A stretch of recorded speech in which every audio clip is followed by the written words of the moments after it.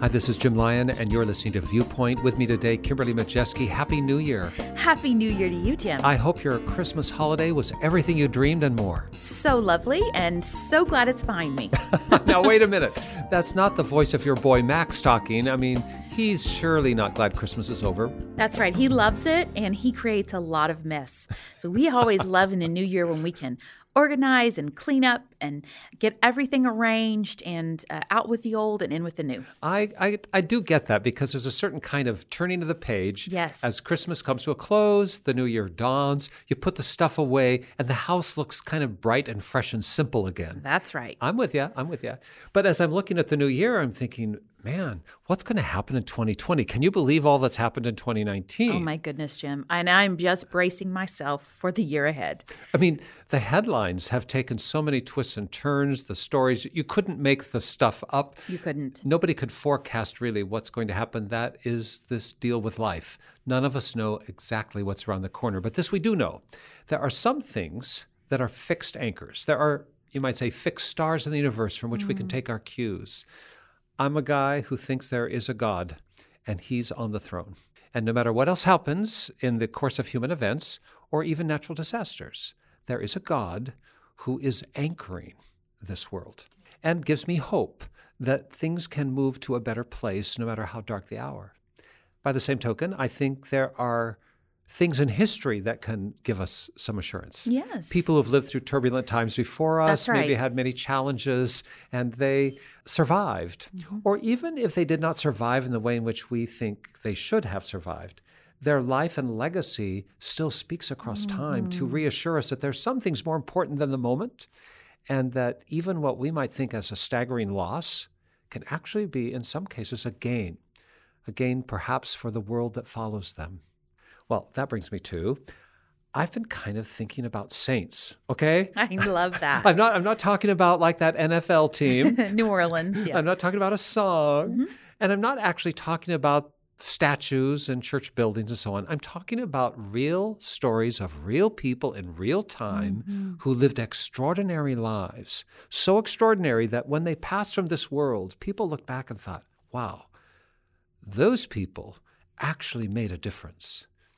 There are many different disciplines of the Christian family that define sainthood differently, have processes and so on. But for our purposes today, and starting this week on Viewpoint in the new year, Kimberly, let's dive into some stories. I would love it. Some people that we can all agree are truly saints. And when we come back, let's talk a little bit about what it means to be a saint, how different people consider the term, but then also let's talk about somebody today that actually has a jaw-dropping story that reaches across centuries and can speak to us for the year 2020.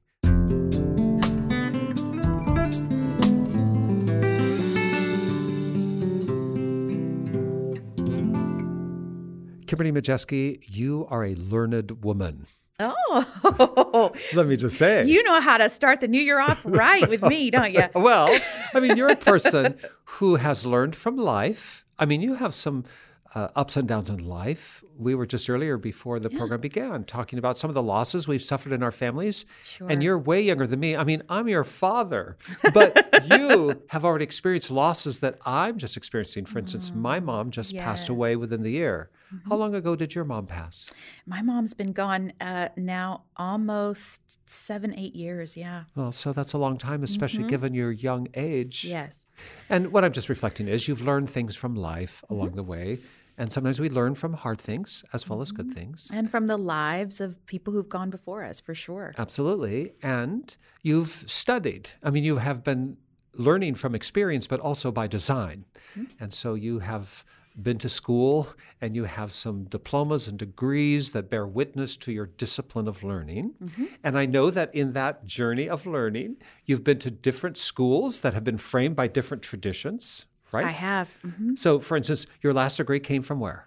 The University of Notre Dame. There it is, right? Right in Indiana. Home of Rudy. Not so far from us, but one of the great Catholic institutions of higher learning always. But it's framed by a Catholic understanding of life and theology, true?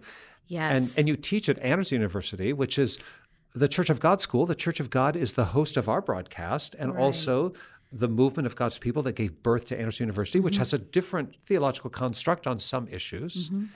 So you've had a diverse exposure, even in your professional training. Because that was intentional. I did a Master's of Divinity at the Anderson University School of Theology, and where I now teach. And it was important for me to kind of branch out and broaden my base of theological perspective to kind of survey those different ways of looking at things.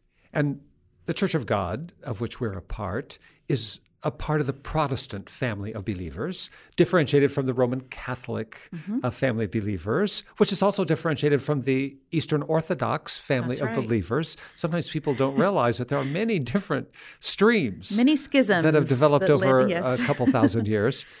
And one of the things that is a marker between these church families, broadly speaking, sometimes is the way in which we think about saints.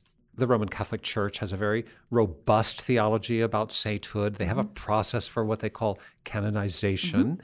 The Eastern Orthodox churches also see saints somewhat differently than do the Roman Catholics, but also a very robust theology about it. In the Protestant church, not so much. A little maybe skittish about talking about saints because of the way in which the word has been defined culturally or by other groups.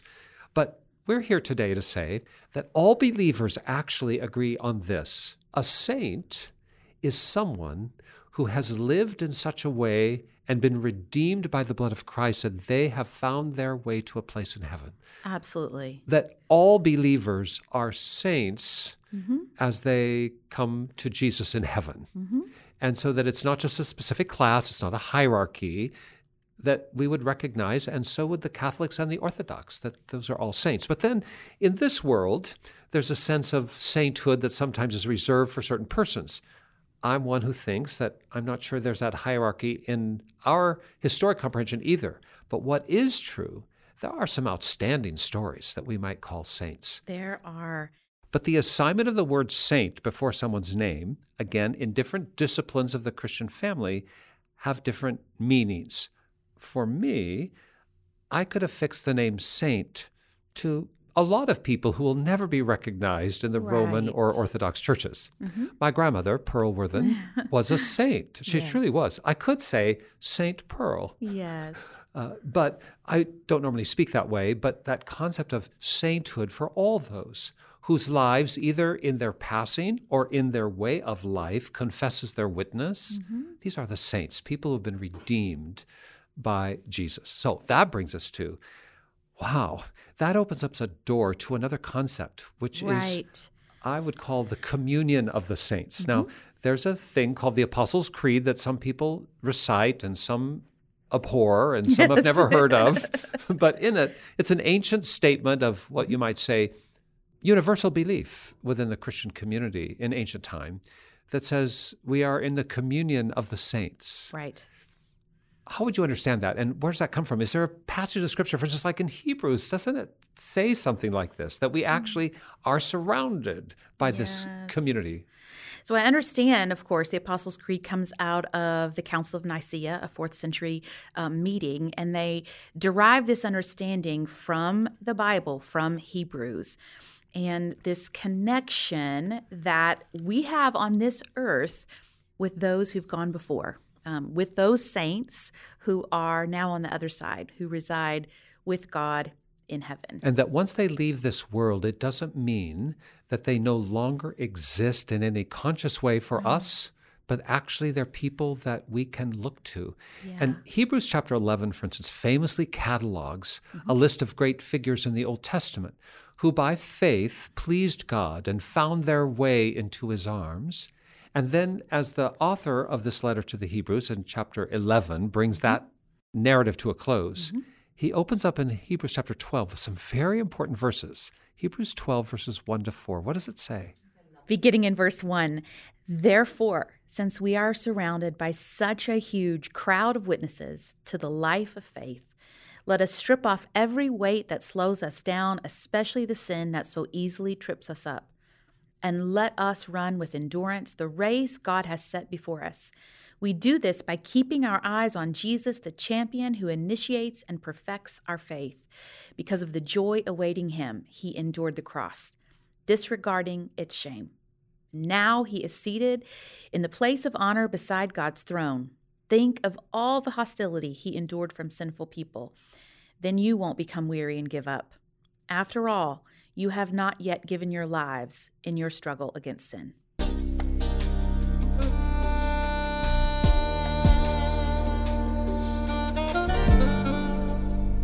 There are many branches of the Christian family that actually have calendars, liturgical calendars that are designed to remind people of some of the stories of these great men and women of old. Yes. These are calendars of saints, you might say.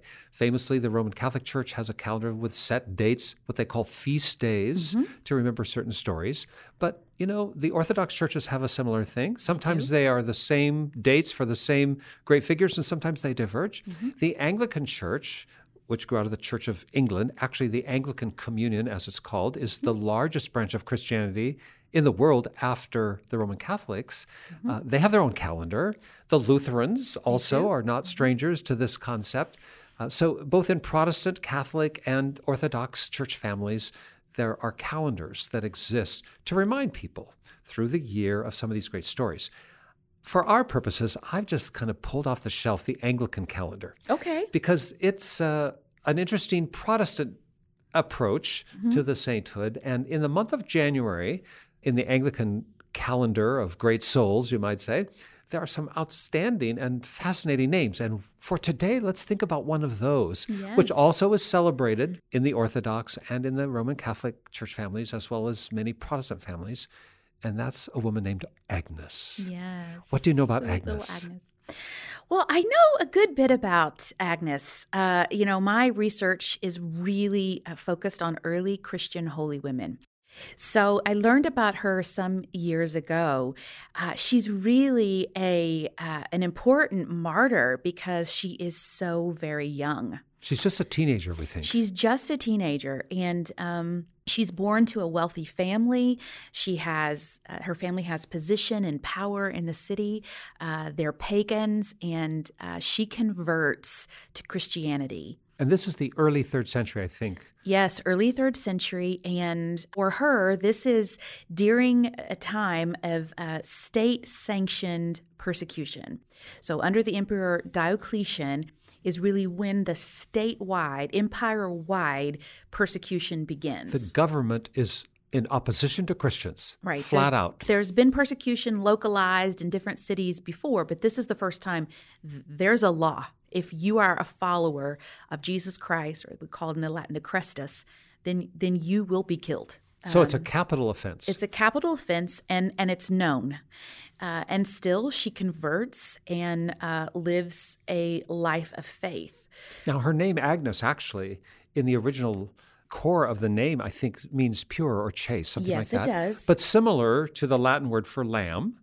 So she's often pictured over time with a lamb because there's a sense of purity and sacrifice about her story. That's right. And her story is because she seems to be this young, beautiful, pure child, her story is compelling even to the pagans, even to the Romans when it takes place. So as with all young women in this time, they would have been called on to marry. She would have been betrothed by her pagan family. She would have been betrothed. This is how, in the Roman state, process happened. This is how you elevate yourself. Who you marry has everything to do with your status and position. So it's a basic staple of the Roman state. And so it has a lot of material outcomes, too, because if you marry well, then there's a certain family line that inherits well. That's right. And if you don't, not so much. And so it's very important for instance, patrician men to marry wealthy women and vice versa. So it's very important in the Roman system because in the Roman system, men are to fulfill male duties, women are to fulfill female duties. If that falls apart, the belief was that the whole Roman society would fall apart. Everything is crumbled then. Right. So when Agnes is sought after by these suitors, and she makes her stance against it and says instead that she's married to Jesus, that this I'm just is her not going to get married, and certainly not to you. Right. This is seen as a violation of the law of state. It's actually something that we see in a lot of early Christian women's stories. This is sort of an act of resistance.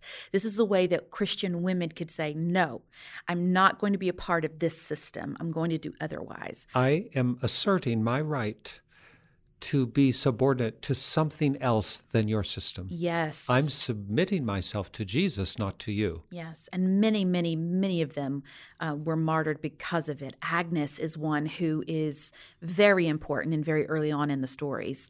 And the truth is, there are a lot of saint stories that have a little bit of thin evidence, but this is one that actually is Yes. attested to by other sources. Right. Her martyrdom, the fact that she is going to be apprehended for her faith, is an historic piece that actually had huge impact on Rome. Right. It's attested to in the Roman record. I think it was horrific because she was young and pure.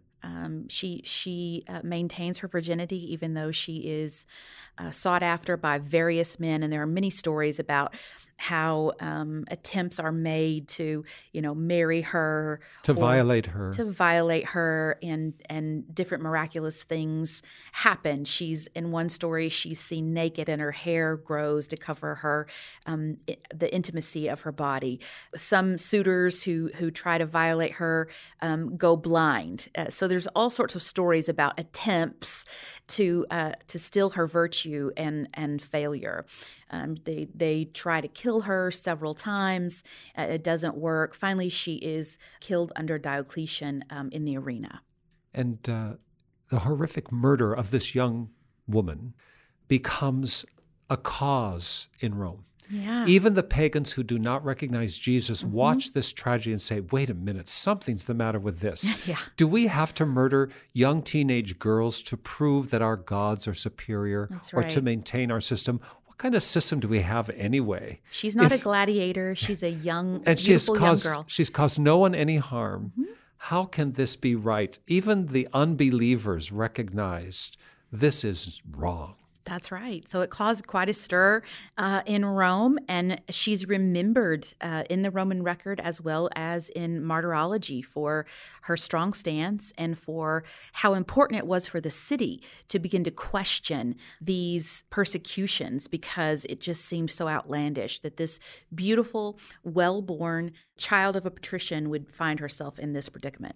And the outcome would be that people who otherwise might never have even considered Jesus or a different way of living started to think. That's right. If that girl is so committed to that Jesus, maybe there's something there I should think about too. That's right. And her passing, as terrifying and tragic as it is, actually gives life to another generation that begins to rethink the way in which they have proceeded down the road.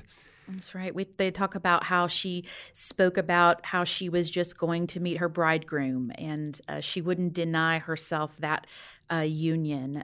So her resistance even maintained in the arena. She didn't give them the satisfaction, the story goes, of screaming or fighting or trying to keep from being harmed. She faced it gladly, because it meant that she would be together with Christ, who was her spouse. And if not gladly, certainly bravely and courageously. And this dramatic tale, actually, again, grounded in real history, Yes. with real impact, has some lessons for us today.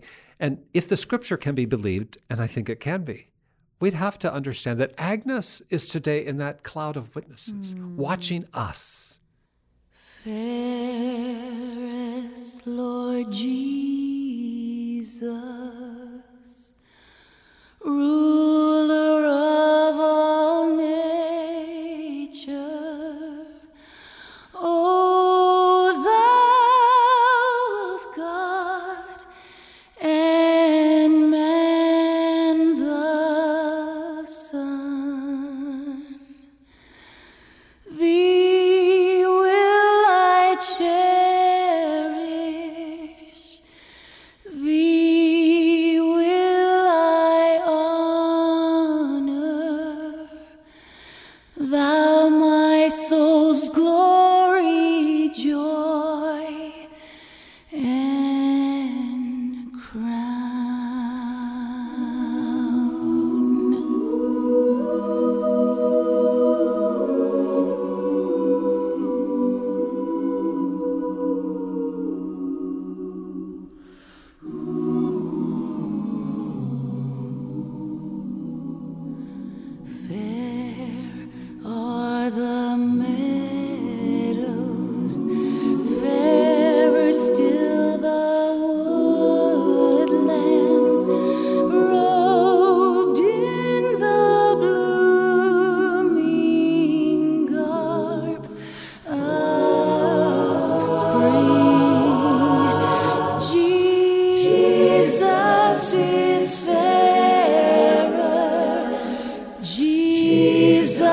is purer, who makes the woeful heart to sing.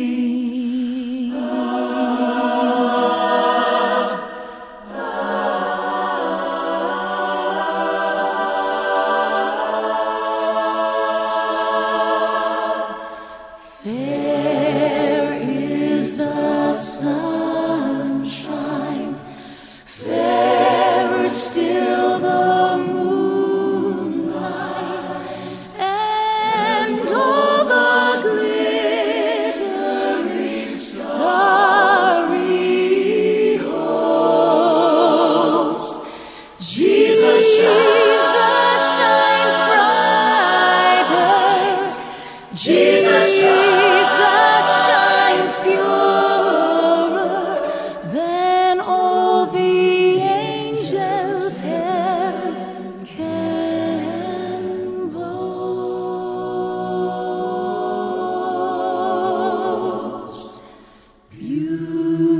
Beautiful Savior, Lord of the nations, Son of God and Son of Man, glory and honor, praise, adoration,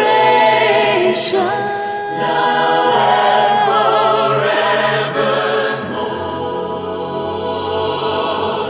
Now and forevermore.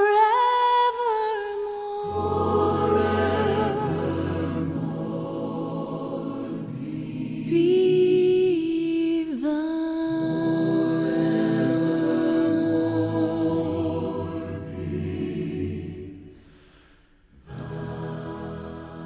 She's called Agnes, the child martyr of Rome. She's thought to have been murdered in the year 209. That's the early 3rd century. And her legacy still speaks to us today. Is there a lesson from her life, Kimberly, that you think applies to the year 2020? I do. I think this resolution to wed ourselves to Christ, no matter what, is something that can inspire all of us. That sometimes that means we have to resist things in our own culture, in our own world, in our own communities, because our allegiance to Christ is the most important. And what strikes me about her story is that she lived in a world where normal was not healthy. And she resisted that. She refused to define herself by what her community thought was normal. And she herself said, there's a better way. There's a more righteous way. And Jesus was showing her that way. And I think even in the year 2020, we live in a world where some things are thought to be normal that we should not have to accept. And when it comes to our own journeys, we need to find that Jesus is the light of our pathway. And we will follow him, even if that takes us against the grain of the social context that says to us, well, this is normal. This is the way it should be, even at great harm. And Agnes's story is one that her life is not measured by her years, but by her bright light. And it brought life to others, even as she found herself in the arms of Jesus much earlier than most of us would prefer. It's a great story, and there are so many more. And we're not sure where you are as this new year dawns, but wherever you are, know this. Whatever you're facing, whatever the challenge, whatever the dare, there's someone before you who's been in a similar place. And those people who have been in that place with Jesus have shown us a way. They are a cloud of witnesses. And the passage in Hebrews says, their witness should keep our focus on Jesus. So this year, our prayer for you is that you will be able to stare in the face of Jesus and hear the words of Jesus and experience the Spirit of Jesus, so that you too might be fairly described as a saint. Yes, it's possible. No matter where you've been or what you've done, you could be in this year a saint. Pray with us. Our Father, we're so thankful today for the way in which you see us. You don't see us in all of our broken places. You see us in all the places that you can mend and make whole. You see what we can be, and you can call the best out of us. And you can breathe into us a sense of holiness and courage and gravity that anchors us in you, that can make us even saintly. Thank you for the faith and the witness of Agnes. Thank you that she lives on. Thank you for the many more who are with her above. And we pray, Lord, that we here below in this year 2020 will live in such a way that the world will know that Jesus is Lord and we are completely alleged to him. We confess, Lord, that we have not always been what we should be. And we ask that you will repair us, redeem us, restore us, and make us new as this new year dawns. And we ask it in Jesus' name. Amen. If you'd like to know more about what it means to follow Jesus and how it can bring life into the deepest reach of your being and to others, give us a call. Just dial this number, 1-800-757-VIEW. That's 1-800-757-8439. 24 hours a day and 7 days a week, we're by the phone, and we are always glad to hear from you. Kimberly, if someone did not want to call us up, but felt more comfortable checking us out online, where would they go? Yeah, we'd love it if you'd visit us online at cbhviewpoint.org. Send us a message, and we'll get right back to you. CBH, Christians Broadcasting Hope, that's who we are, cbhviewpoint.org. Or at the last, just send me a letter. Address it to Jim Lyon, Viewpoint, Post Office Box 2420, Anderson, Indiana 46018, USA. But whether you call us up, check us out online, or use the post, please let us hear from you this week. Kimberly, I just want to talk more about Agnes and your visit to Rome. I know. But hey, for another day today. Another time, Thanks yeah. for being with us. Thanks for having me. And we thank you for joining us too. And we hope that you'll be back with us again next week as we continue with another story, as we unpack another testimony of someone we can fairly call a saint that speaks across time to the here and now. Until then, for all of us at the Viewpoint Ministry team, for all of us at Church of God Ministries, this is Jim Lyon. Stay tuned and Happy New Year.